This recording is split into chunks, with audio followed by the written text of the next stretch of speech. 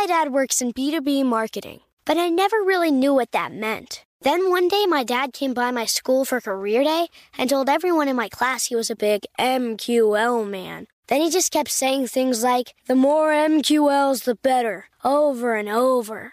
My friends still laugh at me to this day.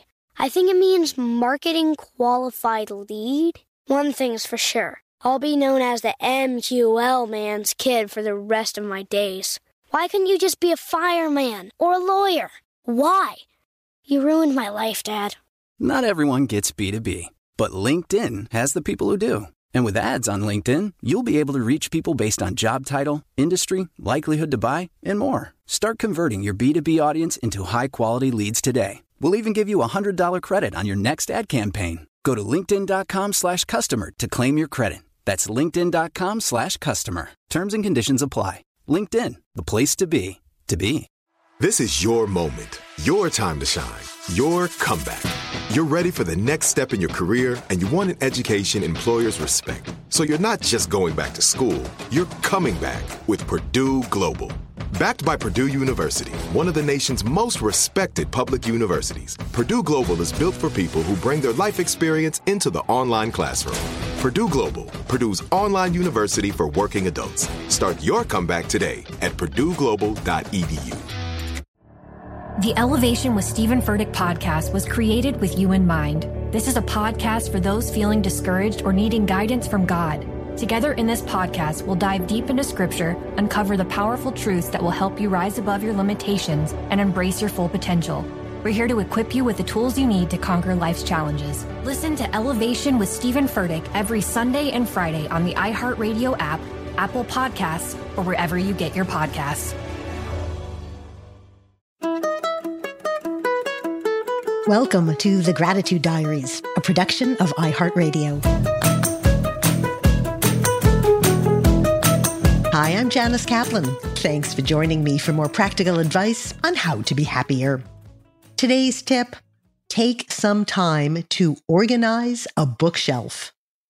If this past week has left you feeling a little on edge, doing a simple task that combines action and thought could help you start feeling calmer and more grateful again. One simple task that usually works for me is organizing a bookshelf. It takes you away from the moment and into the greater and broader world of books.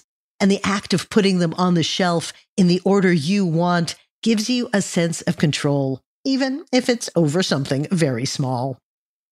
A lot of us do most of our reading by Kindle these days, and organizing a digital library isn't particularly satisfying. But you probably still do have some collection of physical books. One of my favorite essays ever is from the writer Anne Fadiman in her book from some years ago called Ex Libris. The first piece in the collection is called Marrying Libraries.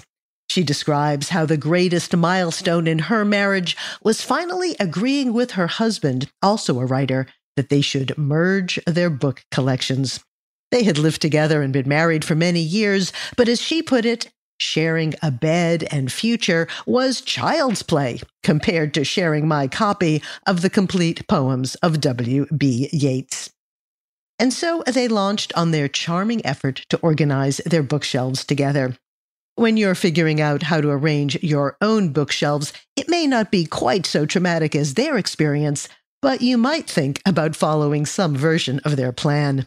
Her husband tended to toss books together in some happy clutter, while she preferred a rigidly organized system. So they agreed to start their collection together by sorting by topic: history, psychology, nature, travel, and so forth. She insisted on separating English and American literature, which may be a little bit over the top. And then there was discussion of whether the books within each category should be divided alphabetically or chronologically. Having books on shelves in an order that makes you happy is a joy and a reason for gratitude. The suburban house where my husband and I raised our children had one room that was an actual library with bookshelves that came out from the wall to the center of the room. We had hundreds of books, but I knew where every single one could be found. And the funny thing is that my kids did too. When we're looking for a book now in our newer house, We often agree that we knew exactly where it used to be in the old library. I had arranged those books by heart, and I mean that quite literally. It was the way I felt them in my heart. My collection of Henry James was next to my collection of Edith Wharton. And why not? James and Wharton were friends and contemporaries in real life, and I liked that they still got to hang out together on my shelf. And that is the pleasure of arranging a bookshelf. Make it so it means something to you. When my younger son recently moved into a new apartment, he proudly showed me how he had organized his bookshelves. He's a voracious reader, and he had every book that had ever won the Hugo Award for science fiction on one shelf and all the National Book Award winners on another shelf. He had read every one of those, so they meant something special to him. He also had a shelf of history. He'd been reading about the U.S. presidents, and he had those arranged chronologically from Washington onwards. If you look at photos on Instagram, you will see lots of bookshelves organized by color and height. I admit that as an author, that gives me the chills. It's not just the old line about not judging a book by its cover. It's the question of how do you ever find a book that way? I read a lot, but I can't say that I've ever thought, I'd like to read something with a yellow cover today. Some people arrange books alphabetically, either by title or author. The writer Susan Sontag once said that the idea of alphabetizing books set her teeth on edge. I couldn't put Pynchon next to Plato, she explained. It doesn't make sense. It is probably better to lump literature into categories, so all your Shakespeare books are together. If you love modern mysteries and thrillers, well, put all those together too. I'm sure Sherlock Holmes and Nero Wolfe will be very happy to be lined up near each other. If you don't have a lot of books in your home right now, you might actually start collecting some favorites. One study out of the University of Nevada found that children who grow up with books in their home go on to higher levels of education. And that's true no matter what the occupation or education of the parents. Professor Mariah Evans, who led the 20-year study, said that even having as few as 20 books in your home could be a benefit to your children. As she said, you get a lot of bang for your buck. It's quite a good return on investment. Organizing those books in a way that brings you joy is also a good return on investment. It will make you grateful for all the books that have brought you happiness over the years and the ones that will continue to do so. It allows you to dip into other lives and other perspectives, and right now, that's more important than ever. The books on your shelf help you know that people have been searching to make sense of the world for a long time, and that they have found many ways to frame and reframe the events that happen. If there are books that don't interest you anymore, certainly donate them.